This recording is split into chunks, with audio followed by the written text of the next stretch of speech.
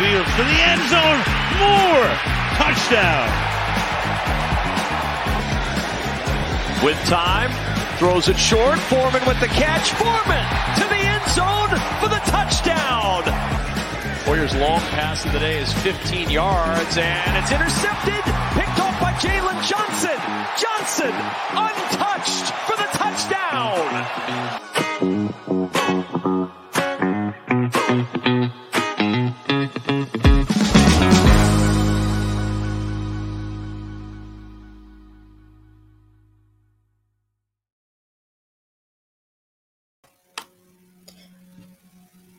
What's up, Bears fans? Welcome into the Willis Twin Towers podcast. As always, we are your hosts. I'm Tim Willis, and my partner in crime over here, my twin brother, Jeff. Jeff, say hello to the crowd. What's up, everybody? Welcome in. We're going to have a pretty special guest for you guys in a little bit. We'll get to in here in about 10 minutes or so. Just want to let you guys know, give us a like on the video here, follow Barroom Network. Give us a subscription here to the channel, and also give us a follow on Twitter, guys. We got some good stuff on there for you. I'm at JAW0235. Tim is at TimWillis24. Like I said, we've got pretty good content we've got on there, guys. During the games, we're saying stuff usually, and also we post some pretty good stuff about like some hits and whatnot. We were talking about last week the Willis's Wallops we want to get into.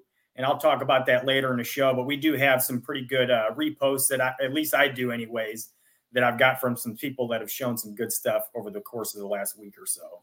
But why don't you get into some stuff here, Tim, and let us know what's going on here today.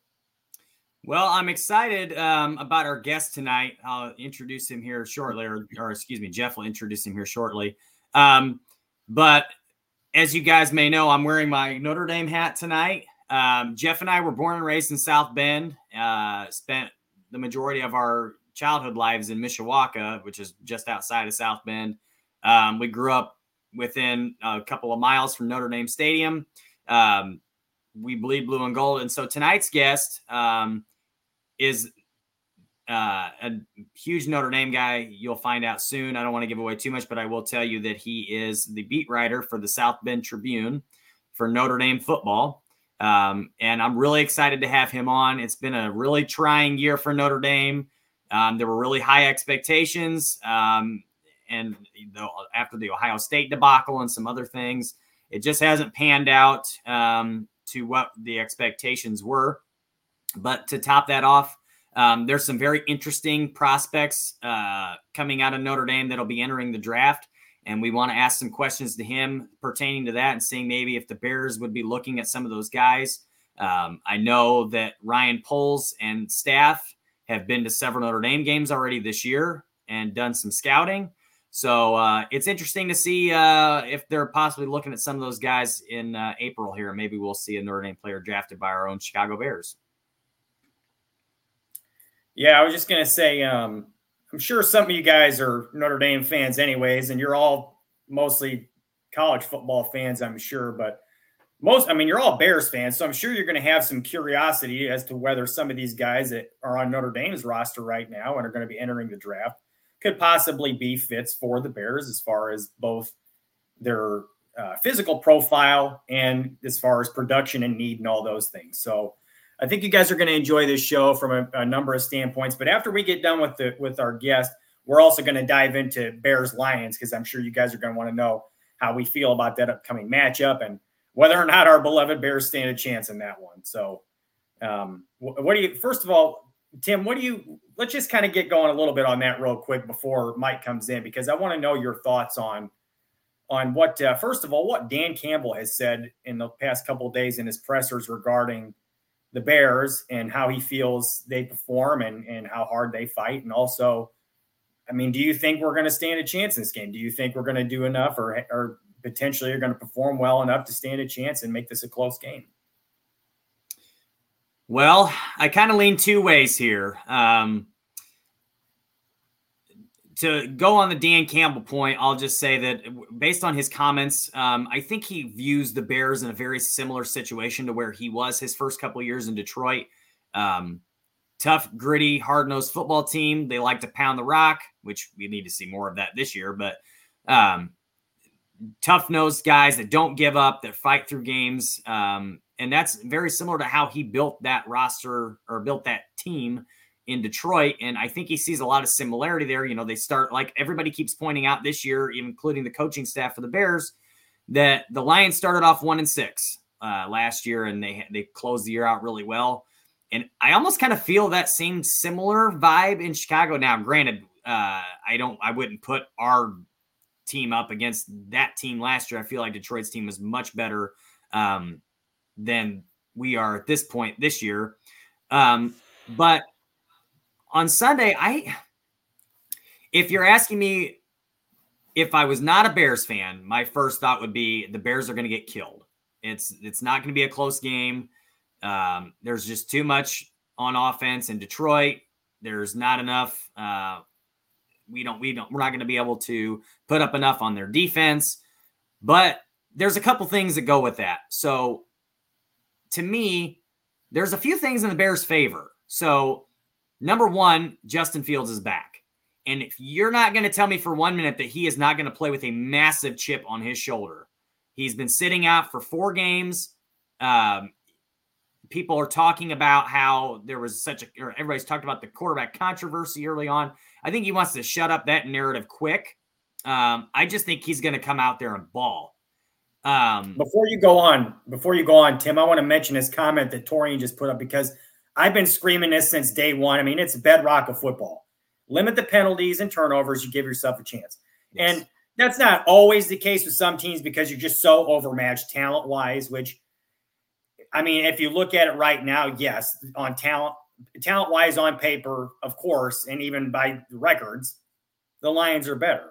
But the Bears have enough talent, in my opinion, to where if they limit those penalties and turnovers, and if they would get some turnovers on defense, it'd be nice, which we preach about it all the time. And, you know, it's pretty rare that we actually have that happen. But when we do, we have good success with it. So if they do those things and they do, you know, have some pretty good execution on offense and they continue to play well on defense, which they have. But the problem is they really are going to have to stop these guys, the run game especially, because I don't remember who it was. I was hearing about it from, I believe it was Matt Bowen was on 670 or something, if I'm not mistaken, was talking about he believes if the Lions could, they would run the ball every single time and just go play action based off of that when they can every once in a while and get it down the field, which I wish the Bears would do that, because you know what? We have a pretty good run game, a really good offensive line in the run game, and a stable of backs who can run the football. Not to mention a quarterback who is arguably he's definitely one of the best running quarterbacks, if not the best running quarterback in the league, outside of Lamar Jackson.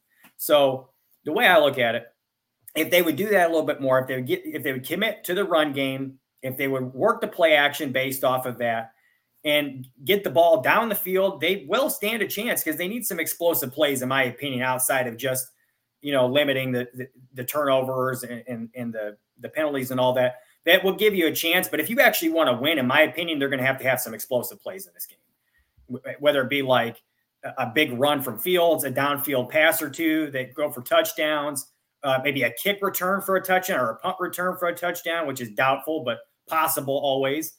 So, you know, those kinds of things, I think if any of that happens, they're going to stand a chance for sure. But if they want to win, they're going to have to get one of those explosive plays, at least one of those explosive plays, probably a handful of them. I agree. I think some things are definitely going to have to go their way. But I think our guests should be getting ready to come on. I do want to continue this. I've got some more points that I want to make about this game and my feelings and thoughts for it. But our guest should be arriving shortly if he's not on right now. So, Jeff, why don't you go ahead and introduce our guest? He's not here yet, so don't worry about it right now. But I want to ask you guys real quick, just to kind of get off, because we're going to get back to Bears Lions in a little bit here. I want to ask you guys something in the chat. Those of you can see me. Those who are listening on the podcast, you're not going to see this, obviously, but we'll talk about it afterwards. Anybody who can see my shirt right now, the first person in the chat who can guess who these guys are, who this is, I'll give you a shout out right now, obviously on the show for saying it. But can I say it? Looking at who is at the bottom, if you can see who these people are and you can guess it, I'll give you a shout out. Can I do it? No, Tim, you're obviously not allowed. Wow, I got nothing from nobody here yet. Can they really see it? You guys don't know. Well, you got to be able to. Can you guys see? I mean, I can see it. You see the faces at least? For anybody listening, on my shirt, I've got 3 guys. One in the middle is blonde, and they're all wearing sunglasses. And it's a popular band from the 80s and probably late 70s. It's not Duran Duran, Cliff. Not even close. Not even close, I like buddy. Duran Duran. Don't hate on Duran Duran. Well, since nobody can figure it out, I'm just going to let Tim go ahead and guess. Oh, it's not Doris Joe, but that's getting closer. A lot closer. It's a 3-piece band, guys. It's not David Bowie or Mick Jagger, Kevin. Go ahead, Tim. Tell them who it is.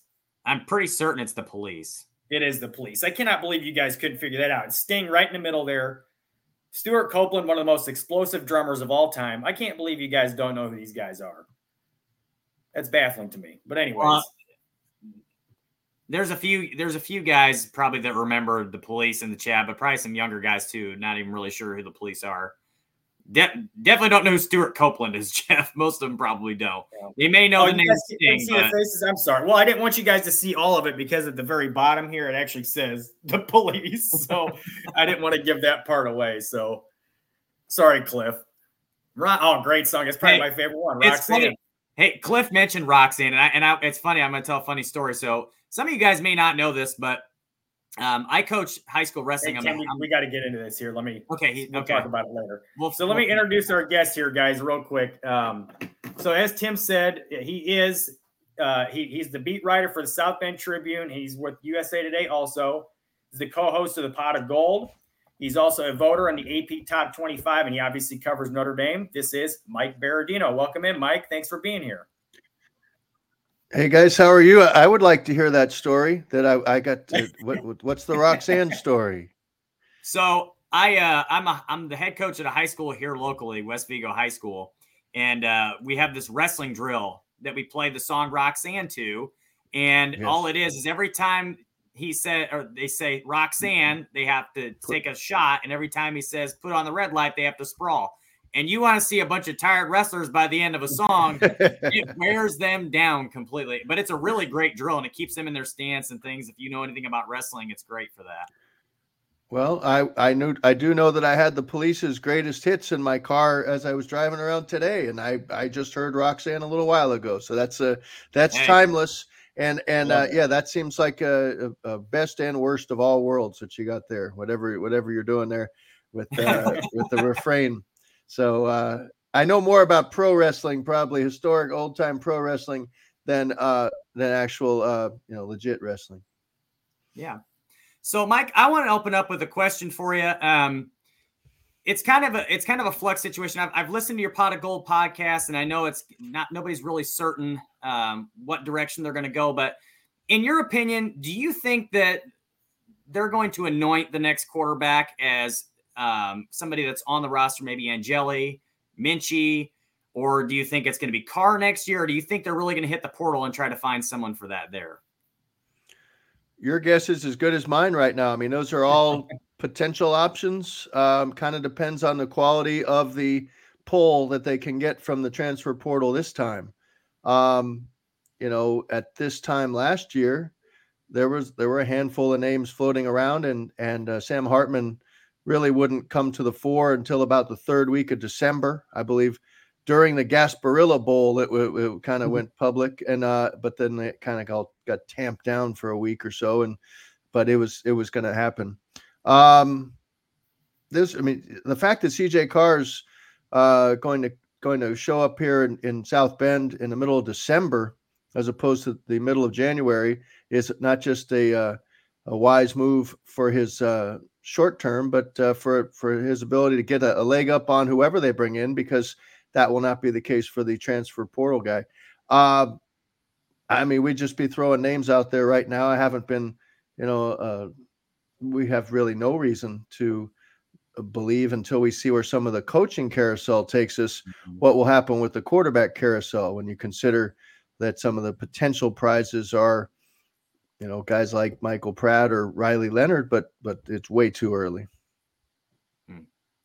Yeah, I was just going to say, I feel like with everything that happened with Hartman this year, we all kind of felt like it was going to go really well, especially from the start of the year, the way everything was looking early on, and then things kind of didn't go our way later on, So it kind of makes me wonder whether or not they'll actually go that route again, or if they'll actually just kind of ride it out with a guy like Angeli. Just kind of curious on your thoughts on that. Yeah, I mean, I think we've written about. We had Tom Lemming on a couple weeks ago on the Pot of Gold, and his point was that he pretty much felt his prognostication was no matter who they bring in for a transfer quarterback, that could cost them.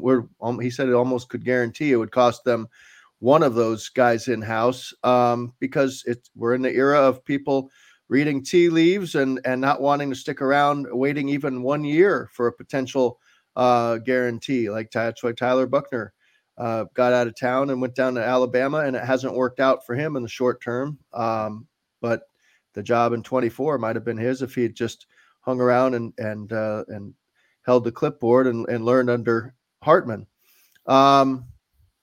Angeli has not really played any meaningful snaps so far, but in mop-up duty has shown the ability at least to stay out of trouble and dump it down to those receivers. He's the check down guy so far. I'd like to see him try to throw some balls into some tighter windows. But how much would we really learn even if Angeli plays a quarter or a half against Wake Forest or Stanford? I'm with you. I'd like to see, and Kenny Minchie, the reports on him out of USC week, as I wrote about when he was impersonating Caleb Williams for the scout team, the raves were so great that I'm not saying he's the next Caleb Williams, but he at least did a reasonable impression of him in terms of mobility, the arm talent that even some of his teammates were talking about, who had to defend him on those extended plays that Caleb at his best can give you. And of course, we saw how the game went. So Kenny Minchie prepared his teammates and the defensive coaching staff for what lay ahead. But what can you read into that?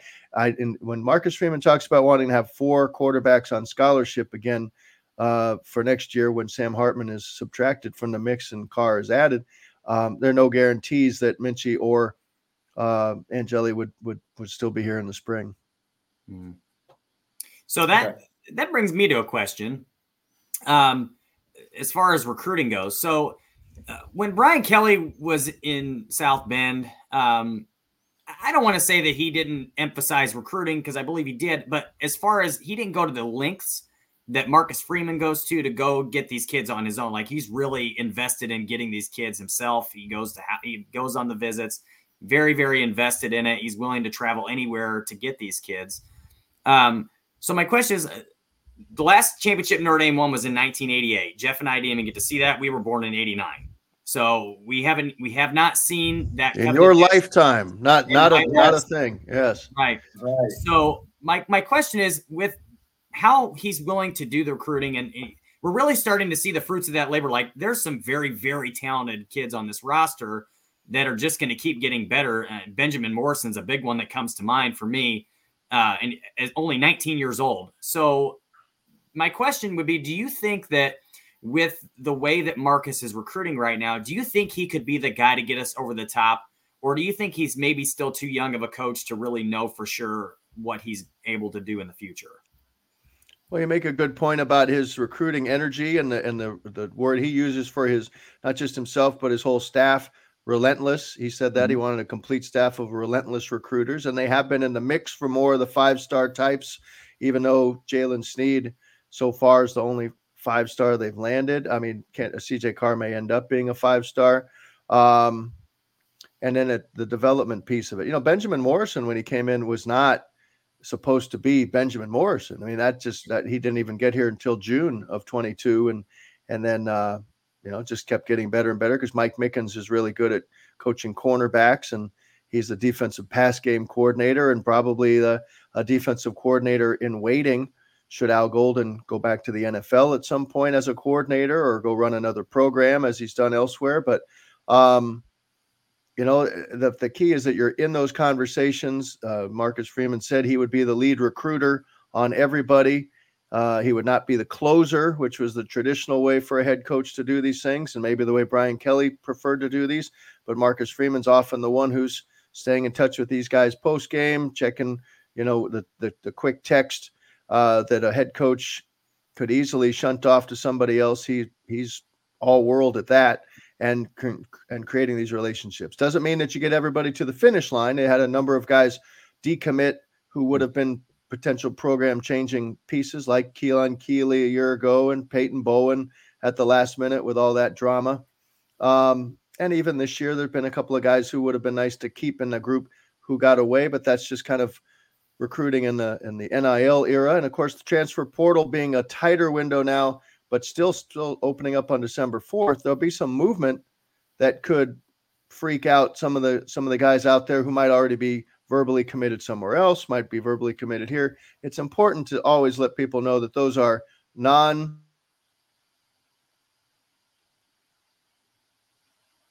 think we lost you for a second there, Mike. Of my own who are in their 20s. Like, I know. Sorry, you see me now? All right. Yeah, I was just letting you know that a non-binding is the part that we leave out, and then the fan base gets angry when these guys quote unquote decommit. I mean, it's just kind of you kind of have to have an idea along the way, but it's the player's prerogative, the young student athlete's prerogative, especially at age 17, to keep looking around, and they tend to do that right up until early signing date. Yeah, I can totally understand that. I wanted to kind of ask something that's a little off topic. I mean, it is kind of in relation to Brian Kelly. Notre Dame Stadium forever was natural grass, as you know. And when Brian Kelly got here, I feel like one of the first things he did was move to the field turf. And with all the players lately, with the injuries and the complaints that they've had with turf and wanting to play on grass, do you think Notre Dame at some point goes back to grass? Well, they just put in a new layer of turf about a year ago. And so they're on their second set of field turf. And I hear you. There's a lot of pushback around the NFL, and even some of the guys, they practice on field turf here as well. They do have access to one grass field, but 3 of the practice fields, including the indoor, are the fake stuff. But to this point, because of what can happen, we've been kind of lucky so far with this weather. But you just think back to last year's senior day with the snow game. If that had been any snow or severe rain on freezing rain or something on grass, then you go back to you're at the mercy of the mud, and that can be fun to watch. But it's certainly no better for competitive outcome or maybe even safety. I don't know. I have asked a number of Eli Raridan's blown out his knee a couple of times, but once was basketball and once was unpracticed, non-contact injury. And he's one who said he'd rather play on grass. He believes from his research, and his grandfather is a former strength coach for the national champion team in '88. From his belief, grass would be better for those, especially those non-contact injuries. But obviously, there's a cost component, and this thing has been in place, I believe, since 2014, and no indication that they're going to pull it out. Okay. Well, Mike, I know you need to get out of here soon, but I did want to ask you, this is kind of a little off subject, but like I said, Jeff and I are from South Bend. We were born there, and we were raised in Mishawaka. Nice. So just random question. What is your favorite pizza place in the South Bend, Michiana area? That's a good question. I'm not a Barnaby's guy. It's okay. I know a lot of people swear by that.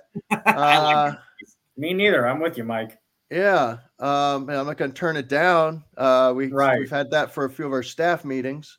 I like Rocco's for dine in. I probably still haven't had it. I've only been here since 2018. You guys, I should be taking advice from you guys. I have thought, I believe they changed their name, but I've had a good experience with it was Bourbon Street Pizza.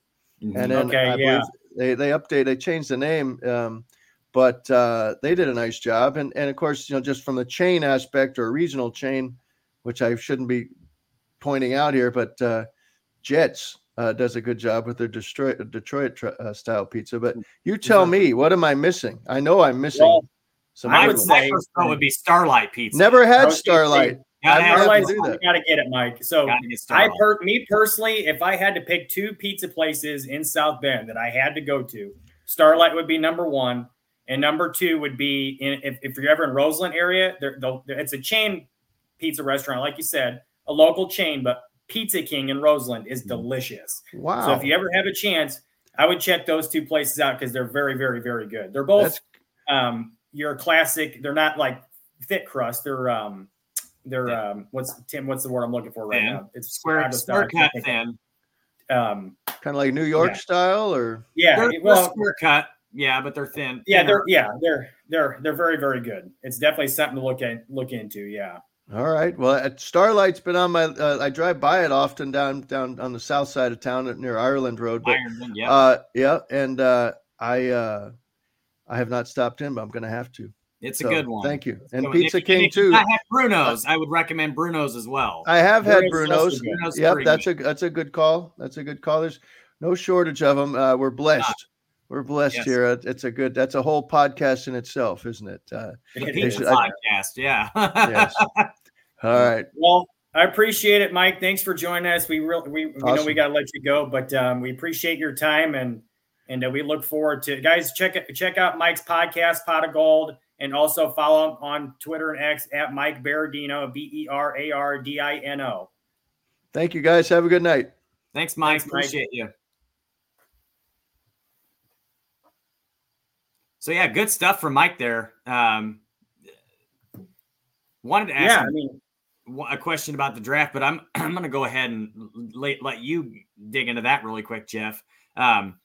So there's some players from Notre Dame that I think would be good fits for Chicago in the draft. Some of them could be some late round hits. And as we've seen from Ryan Poles, he drafts more on physical traits than he does production, I feel like, more times than not.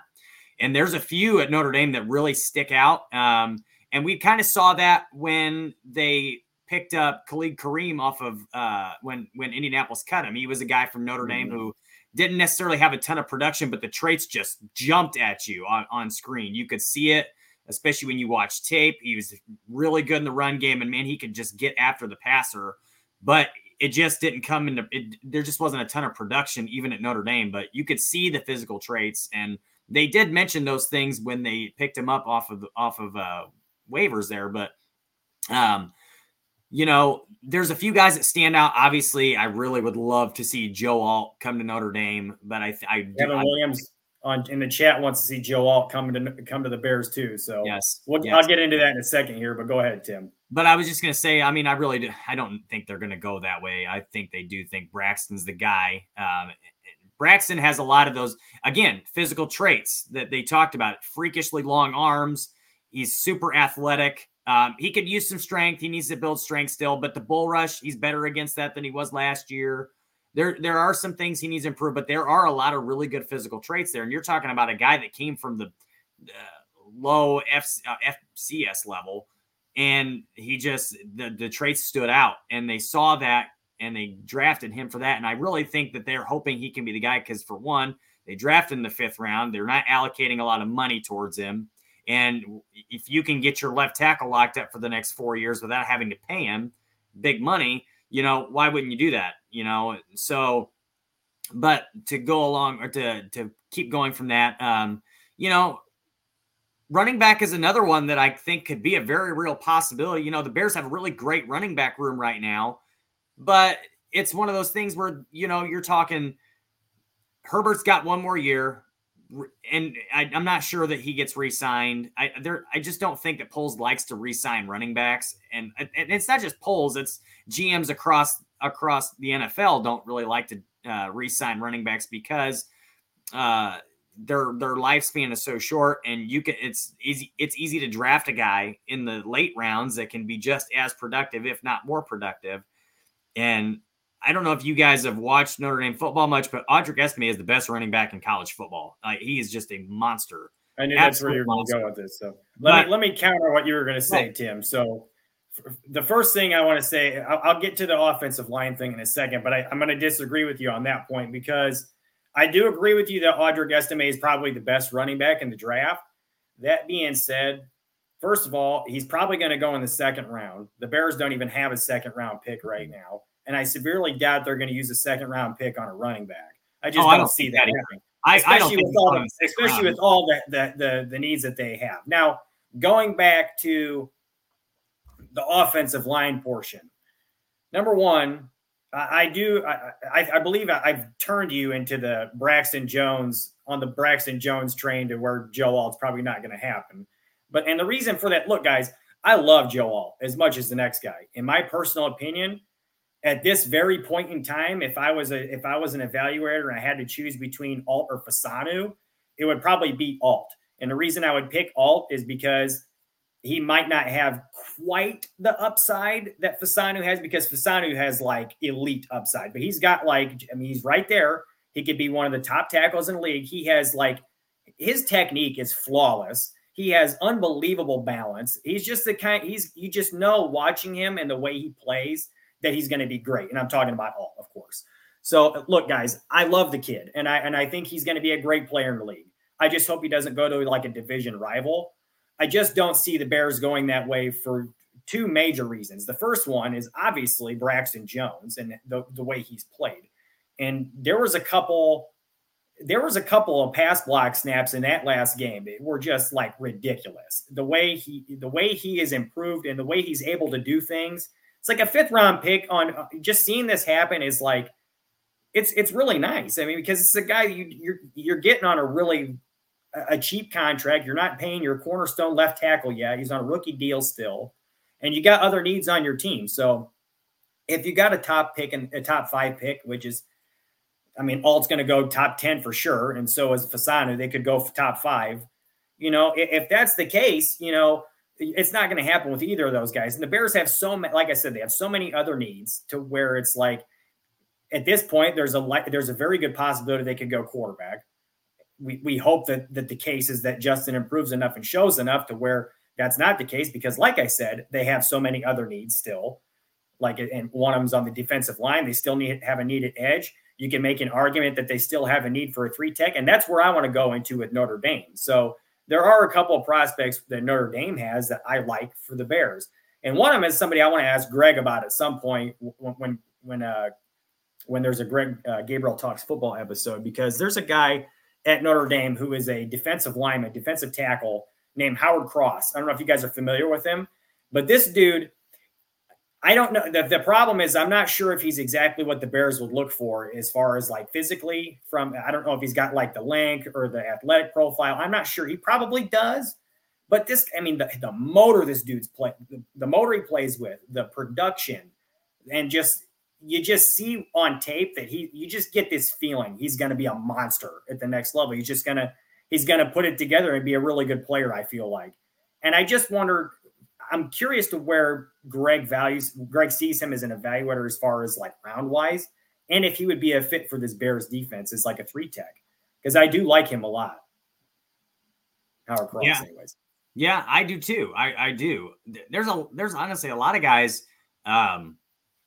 on that current roster that I really like, that I think would be good NFL players for sure. More so than I would say in the past over the last 20. I mean, Notre Dame always has high draft picks. They always have a lot of guys go in the draft. It's a good program over the years. That they've definitely got a reputation.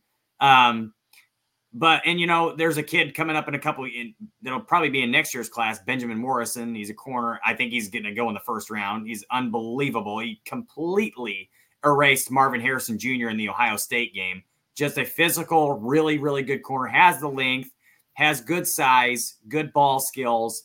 He's going to be outstanding, and that would be one I would love to see Chicago grab next year. But I also want to mention, I don't see him coming to Chicago because we don't really have a need at linebacker. But I also could see him moving to safety.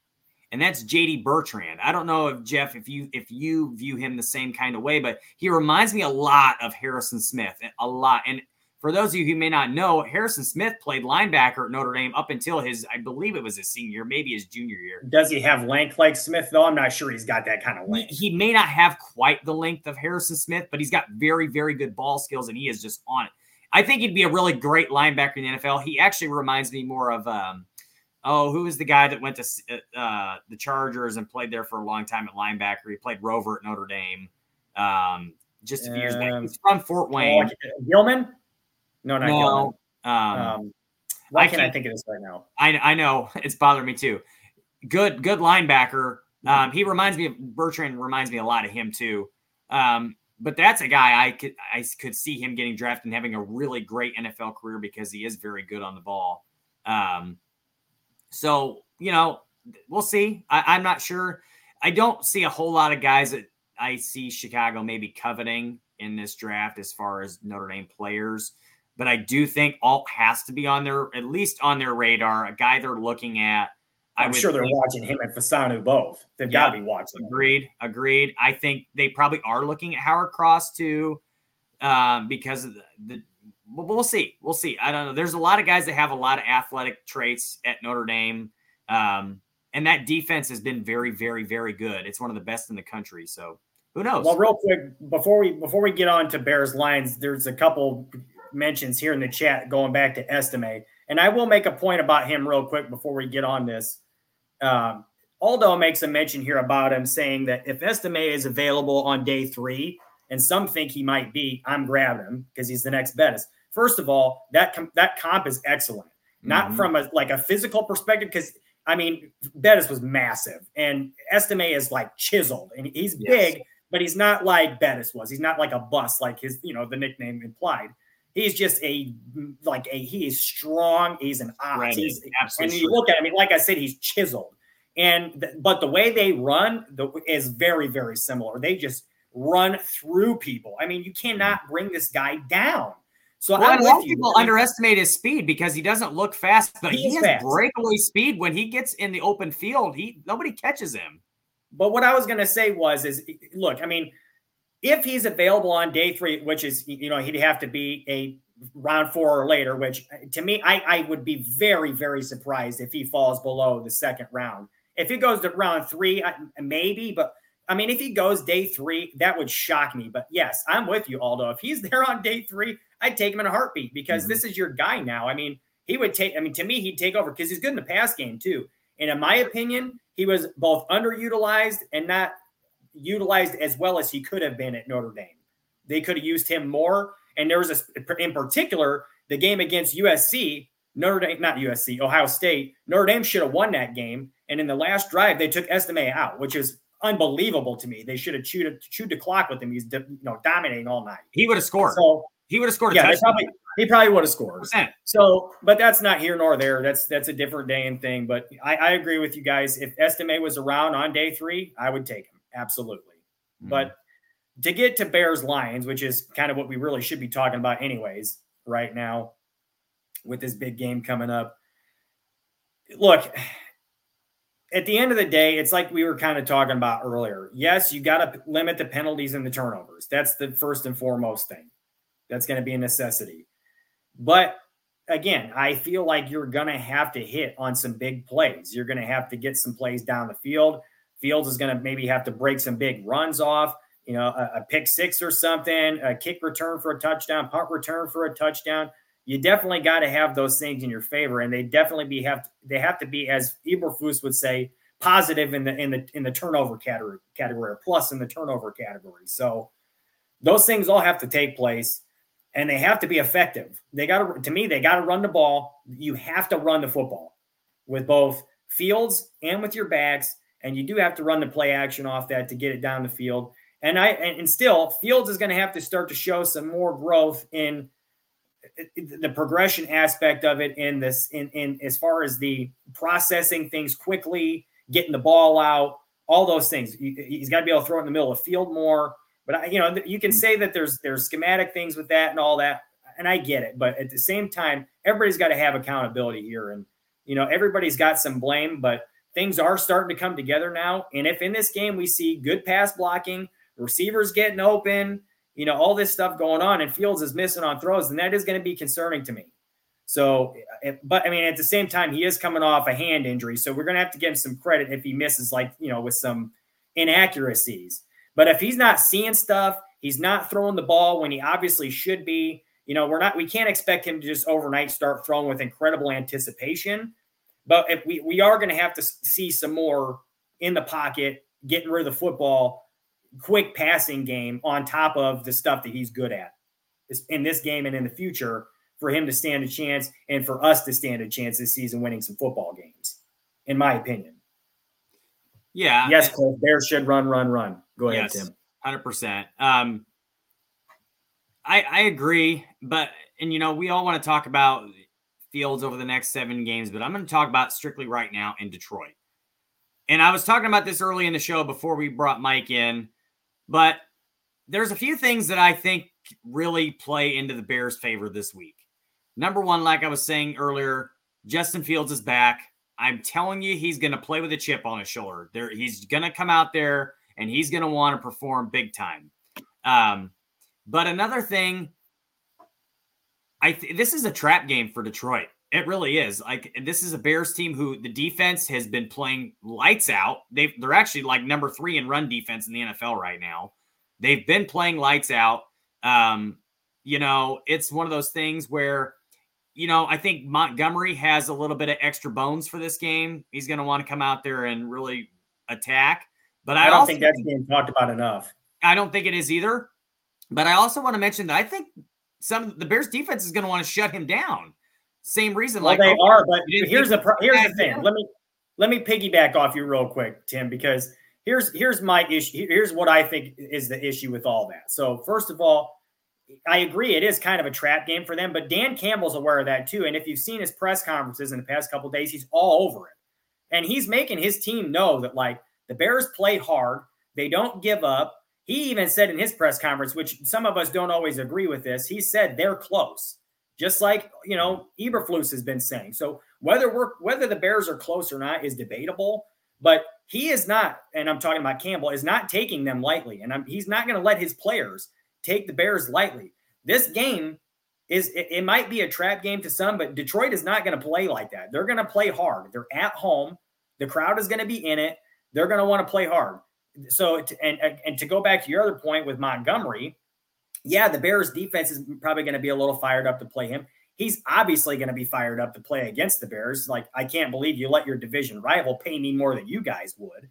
And the thing about the defense is there's some new pieces there. The guys that played with Montgomery last year that are probably not going to be the guys who will be tackling him this year. It'll be Edmonds if he plays, which it doesn't look like he's going to, but Sanborn, if he does, he was with him last year, so he knows, but Edwards wasn't. And if he knows anything about this guy, he better be on his A game as he's been for a lot of the season, because Montgomery's going to be running hard. That guy might have the strongest legs I have ever seen in my life, the way he runs through some tackles. He might not have a bunch of big gains all the time, but he don't lose yardage. That guy takes the ball and he gets after it. So the Bears better be ready to tackle him. And then they better be ready for that change of pace in Gibbs too. And as I've heard from some other people, some analysts and stuff, both on Twitter, I think Matt Bowen mentioned it too on that 670 interview I was talking about earlier. If the Bears really want to stand a chance on defense and in this football game, they got to get after Goff early. They got to disrupt him early, because if they let this dude get into a rhythm, they let him get going, he's going to destroy him. He's going to get going. And, it's like we can't have that happen in this game. Or if we let Jared Goff, of all people, beat us from the Lions, it's a real problem. So we have to be able to start there first, get going on him, and they got to stop the run as they have all season. But again, like I said, it ain't going to be easy in this game. They got 2 backs who run the football really well, and Montgomery's got extra motivation for this. Sanborn, if he plays, better be ready. And so better be Edwards and the rest of that defensive line. He's coming. Yeah, and I'm going to mention what Cliff said here as well. He said Sanborn may be better than Edmonds for stopping Montgomery. For that maybe. And yeah. I agree. I agree with that. But also at the same time, not having Edmonds leaves the middle of the field open, and they have a guy that's pretty good at wide receiver that likes to play in the middle of the field. So, and I'm talking about Amon-Ra St. Brown. And that's another thing we're not talking about, brother on brother rivalry again here. Maybe we could see a little bit more with that with the St. Brown brothers. But I also want to mention, like, there's a couple things that were missing last year too that are not missing now that are here. And one big one, as far as run stopping, is Billings. We have Andrew Billings now, who's been one of the best run defenders in the NFL. And that's good because Montgomery likes to pound it up the middle.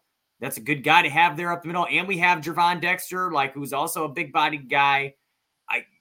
That could be a big thing to help. But I also want to talk, they've got Jahmyr Gibbs. He's a good punch with Montgomery, but I also, Montez Sweat's also here, and he wasn't before, and he's really good against the run too, and he's on the outside where Gibbs has his success. So there's some things here that could really play into big help for the Bears. And I also want to say, like I said, Fields playing with a chip on his shoulder. As the screen's showing right now, Khalil Herbert should be back. That should be a big help, a big positive there. As much as I don't like doing this, I'm going to do it. You're going to make a prediction. Don't do that. I think the Bears are going to get an upset, man. Tim, don't ruin it. I know. I just have a feeling. I really do. Like, if you screw this up, Tim. I just have this feeling, man. I don't know. They're playing well. Defense, or they're playing better as a team. Like, the defense is playing much better. I'm not saying that I think it's going to happen. I just have a gut feeling. I just do. Now, but like I said, my mind is telling me otherwise. Like, there's no chance. But at the same time, like, I just have a feeling, man. I just do. So let me mention a couple of things real quick. We just had on the screen that Khalil Herbert is going to be active. If you guys haven't heard, he's going to play. And that makes me really happy because, number one, we're not sure if Foreman's going to play or not yet because he's officially questionable. I think he hurt his ankle, if I'm not mistaken. He had some swelling in his ankle. So we're not sure if he's going to play yet. But if he does, I'm pretty excited for that too because I want to see them play together. Herbert was playing really good football before he got hurt. And if you guys don't remember, he was playing really good football last year. And if you guys don't remember before that, when he was a rookie, he was turning heads as a 6th-round draft pick or 7th-round draft pick. I can't remember for sure. Playing really good football as a rookie. There's something I want to mention about that really quick, too. I want to mention Khalil Herbert because a lot of people aren't real high on Khalil Herbert. And we were talking, everybody's talking about Deontay Foreman and how he's been in Herbert's stead. And even in training camp going into the season, people were talking about how this running back it's going to be running back by committee. Roschon's eventually going to – everybody said Roschon Johnson was going to take over the running back spot over Khalil Herbert. And, man, did he shut everybody up quick. Within a few games, like, you saw what he can do. This guy – I feel like his game has evolved so much from last year too. He's a much better in pass pro. He's better catching the ball out of the backfield. And I feel like he's running even better, a little harder than he has in the past. He's always been that finesse guy. He finds holes and explodes. Well, now we're starting to see a little bit of him running through some guys. But I mean, I like where he is. I feel like he's really getting better and, we'll see, but I think he's going to have a big game too. We'll see, especially with Tevin back.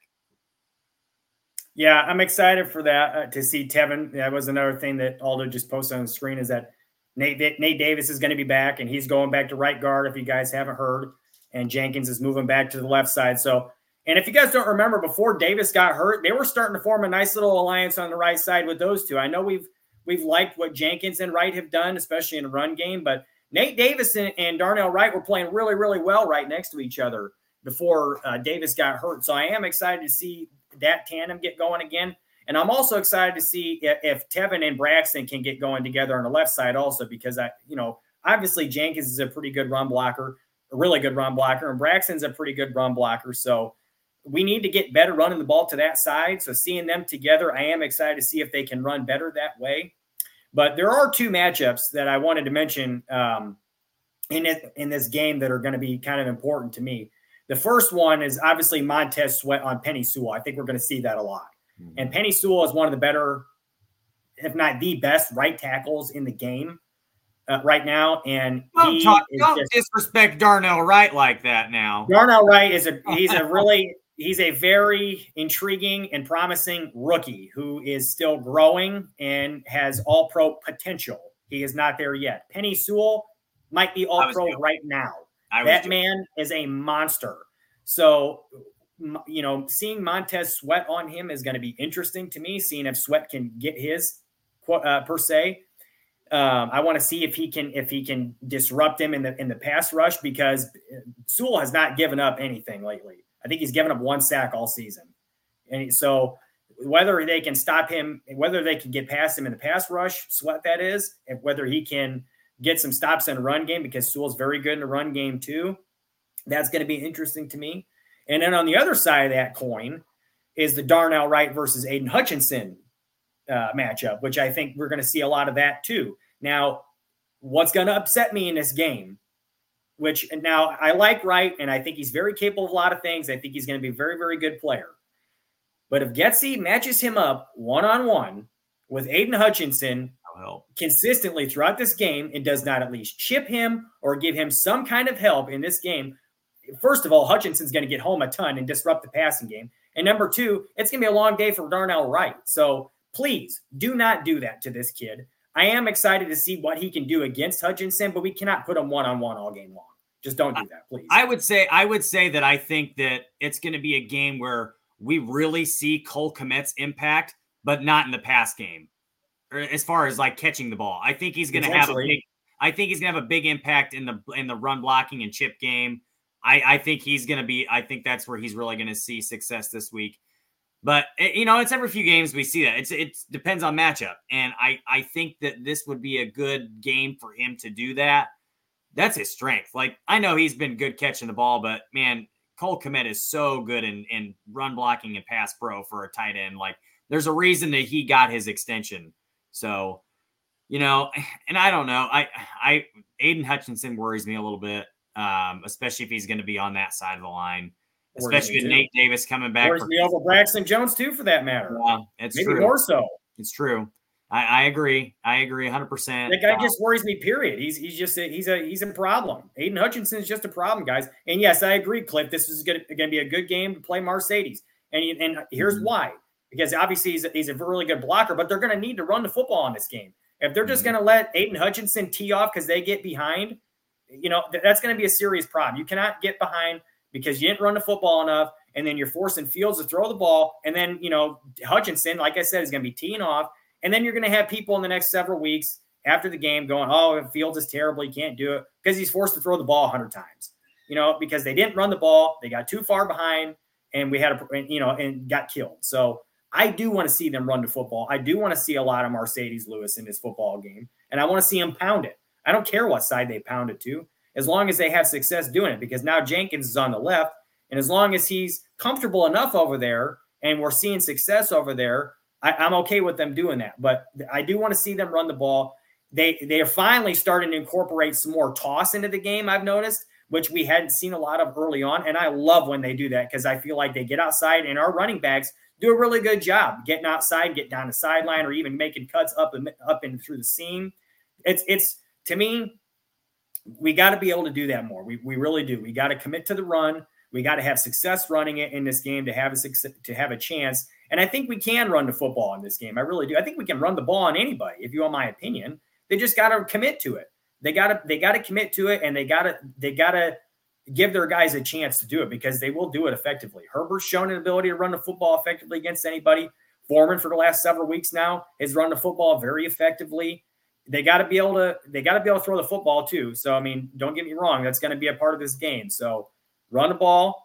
And definitely we're going to have to see some success in the passing game. So our guys better be ready there, because there are some, to me, I feel like we can beat some of these guys on the back end from Detroit. Now, Brian Branch is pretty impressive, but I think our receivers, I think if we give them a chance to get the ball downfield, we can make it happen. And Aldo says in the chat, run the goddamn ball, sign the Willis twins. Yes. If we can get that out to Luke Getsy, if anybody has a connection to him, please send that. Run the ball. Yeah. And, just to go along with that, the Lions defense has given up a lot of points over the last few weeks.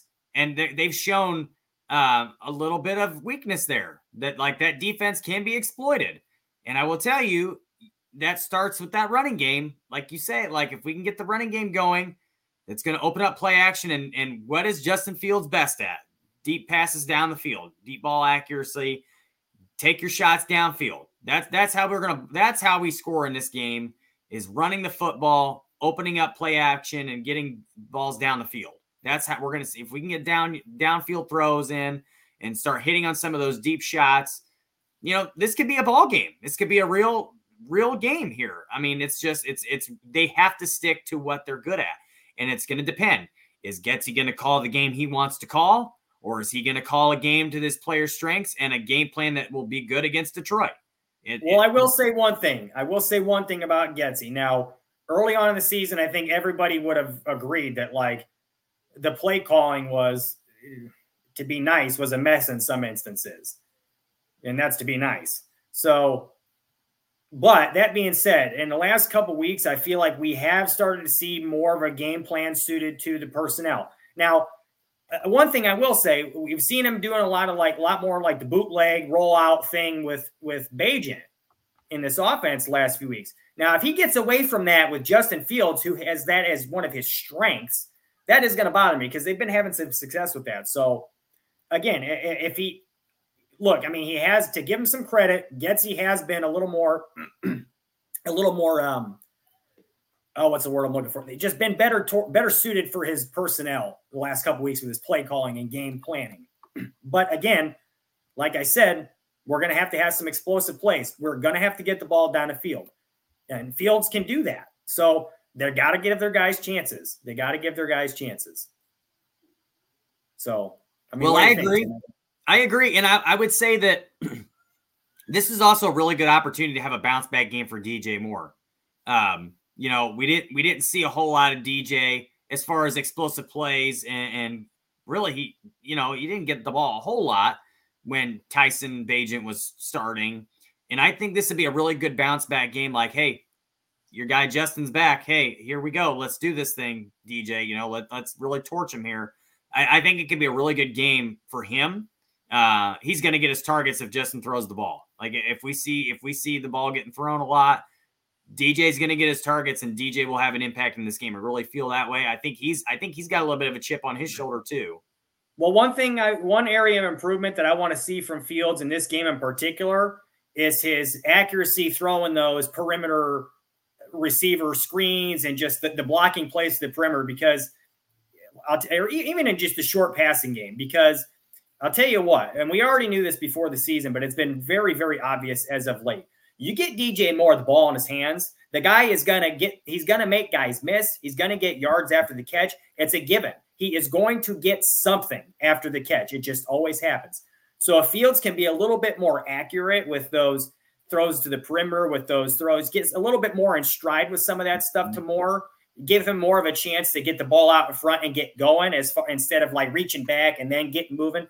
Let his momentum take him with him. And then I feel like he's going to get a little bit bigger gains, and the offense will have, instead of, from going from first and 10 to 2nd and 8, now it's 1st and 10 to 2nd and 4, because we got 6 yards on that short pass instead of Moore having to come backwards. And now he goes to try to get extra yardage, and it's harder. So to me, I do want to see a little bit of that. Yeah. Well, even on like those little sideline throws where you see DJ get the ball on the sideline, defender comes up and goes to tackle. And I think he surprises defenders because they think they've either gotten him out of bounds or they've tackled him. And here he goes 10 yards down the field. He's escaped.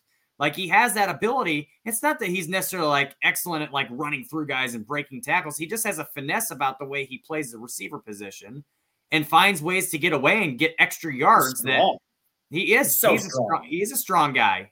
But like I said, I don't think he's like just trucking guys over. I think he's just, once he catches the ball, he's good at running through. He runs through tackles. Yeah. He's trucking him. He just runs through tackles. Guys try to arm tackle him and find out real quick that he's way too strong. And he is deceptively fast and deceptively quick. He makes moves in the open field and gets through guys and around guys.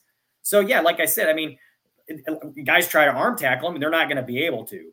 And one thing, this is not Bears related, but going back to the game last night, because you guys are talking about it in the chat, Cincinnati and Baltimore last night. First of all, Baltimore smoked Cincinnati, if you guys didn't see. But part of the reason why is because Joe Burrow hurt his wrist. He tore a ligament, and he's out for the season now, which sucks for me because Jamar Chase is on my fantasy team, and he's been my keeper for like 3 years now. So one of my keepers. So that sucks for me. But Baltimore lost Mark Andrews last night too, as you guys said in the chats also. So he's also out for the year. That sucks for Baltimore. But, that in that game and that division now, people at the beginning of the season, I remember people talking about how Pittsburgh was like going to be the worst team in that division and finish with a losing record and all that. Right now, they're what are they, 6-3 or something like that? 6-3 or 5-3. I can't remember exactly, but they're right there in the thick of it. And they're probably going to make the playoffs at this point. Now, I'm telling you, I will rip out what little bit of hair I have left if for whatever reason Pickett gets benched or gets hurt and Mitchell Trubisky leads them to a playoff run. I will that lose. Will never happen. I will lose my mind.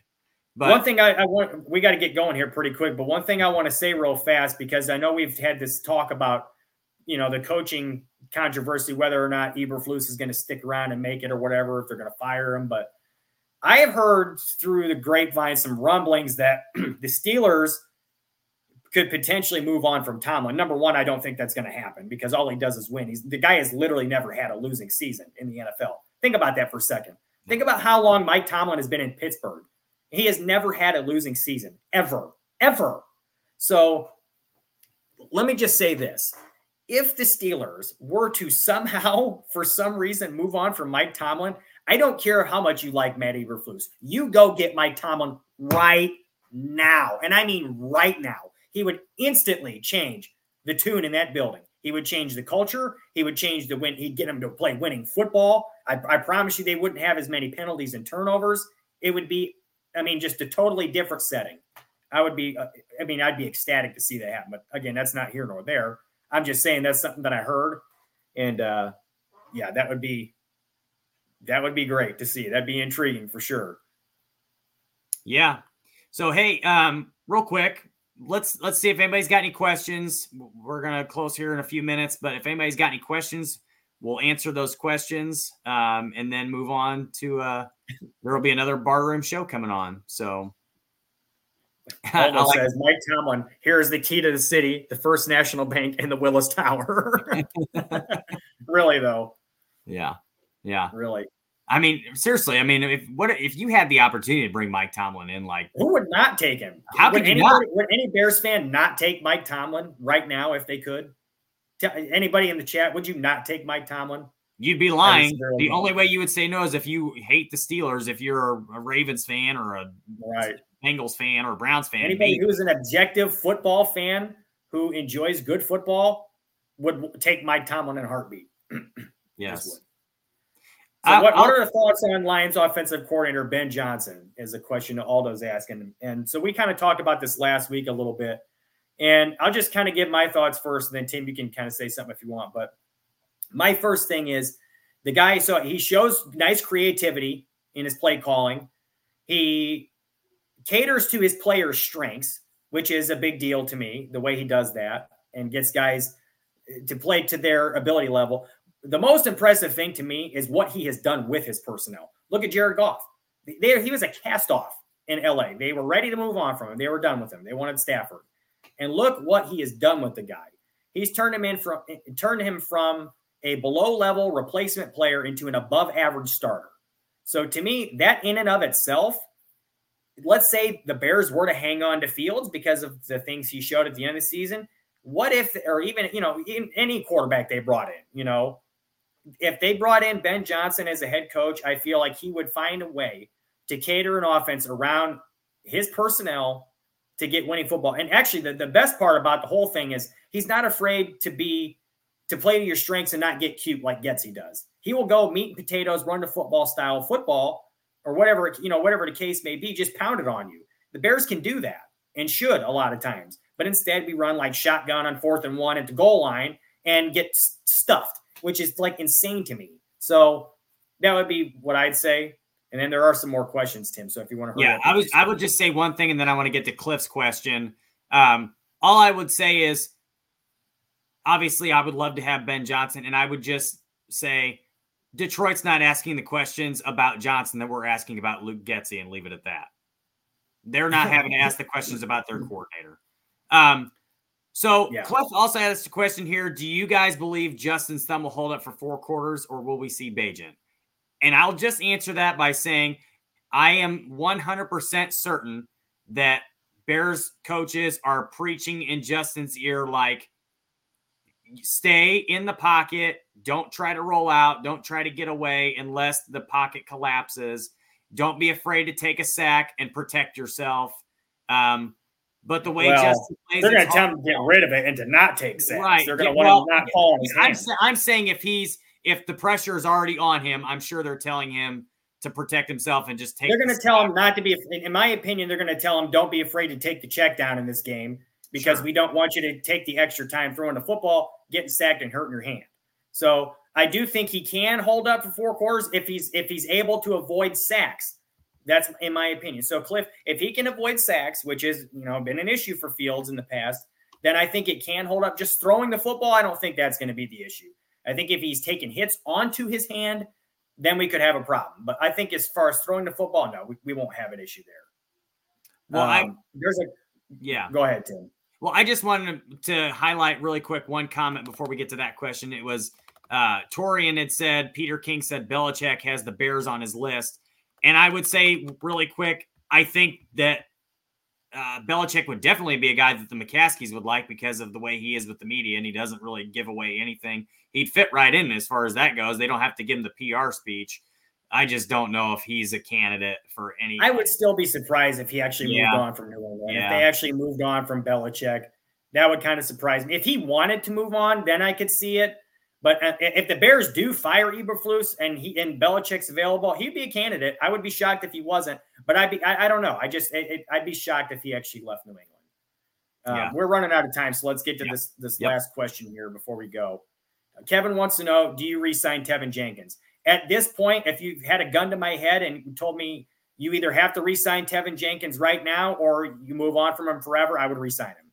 But at this point, I think you have to wait and kind of see a little bit more and see how much he develops, because I think he can be an all-pro, potentially the best player at his position, the best left guard in the league. I believe he has that kind of potential. And if you let him continue, if he stays healthy, which is a big part, if he stays healthy and he continues to improve and progress, and they've mentioned that they like the way he's progressed as far as being a pro and coming along with his development in that phase. He's eating better, nutrition and all those kinds of things. He's mentioned, I don't know if you guys have heard, he likes the Wendy's Baconator and some other things from Wendy's, and now he doesn't eat that so much. It's just like a cheat day thing for him. So I think if he can stay healthy, if he can stay healthy and if he can continue to improve and show dominance in the run game and be a better pass protector, which he has shown a lot of improvement there too. But if he can be a better pass protector and continue to show dominance in the run game, yes, they extend him. And he's going to be a very, very highly paid guard at that rate if he continues on at this path. Well, I'll give my opinion on it in a second. But before I do that, I just want to say I want to give Wendy's a shout out for the win. That biggie bag is a pretty great thing that they've got over there. The $6 biggie bag. But anyway, I like Wendy's a lot. So congrats to Tevin for really talking about his love for the Baconator. But anyway, just to continue on with that point, I would say if Tevin finishes out the year healthy, the rest of this season going into next, they re-sign him. I think they do. I think they re-sign him in the offseason. It's hard to find. He got enough needs, and he's a good football player, a really good one. Yep, and I don't think he'd ask for a whole lot of money.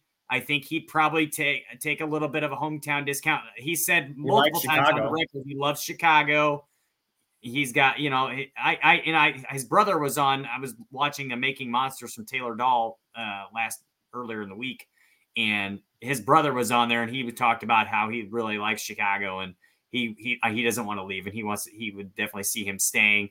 So I think that he does as long as he finishes out the year healthy. That's my honest opinion. All right. I think so too. So, well, like I said, barring health and whatnot. So anyways, guys, we got to get going. So before we close out here, keys to the win tomorrow. We got to be able to get after Goff early and often. We got to be able to run the football. We got to get some explosive plays, hopefully passes down the field, and we got to limit turnovers and penalties, as we talked about early. So bear down. Let's get a win this Sunday, hopefully. Because, man, would that be a statement win to take out the Lions, guys? Yep. And the Willises say it just like Aldo said, run the ball. Run the ball. But, yep, bear down. We'll see you guys next week. Enjoy this game this weekend. Thanks again, guys. We'll see you next week. Run up.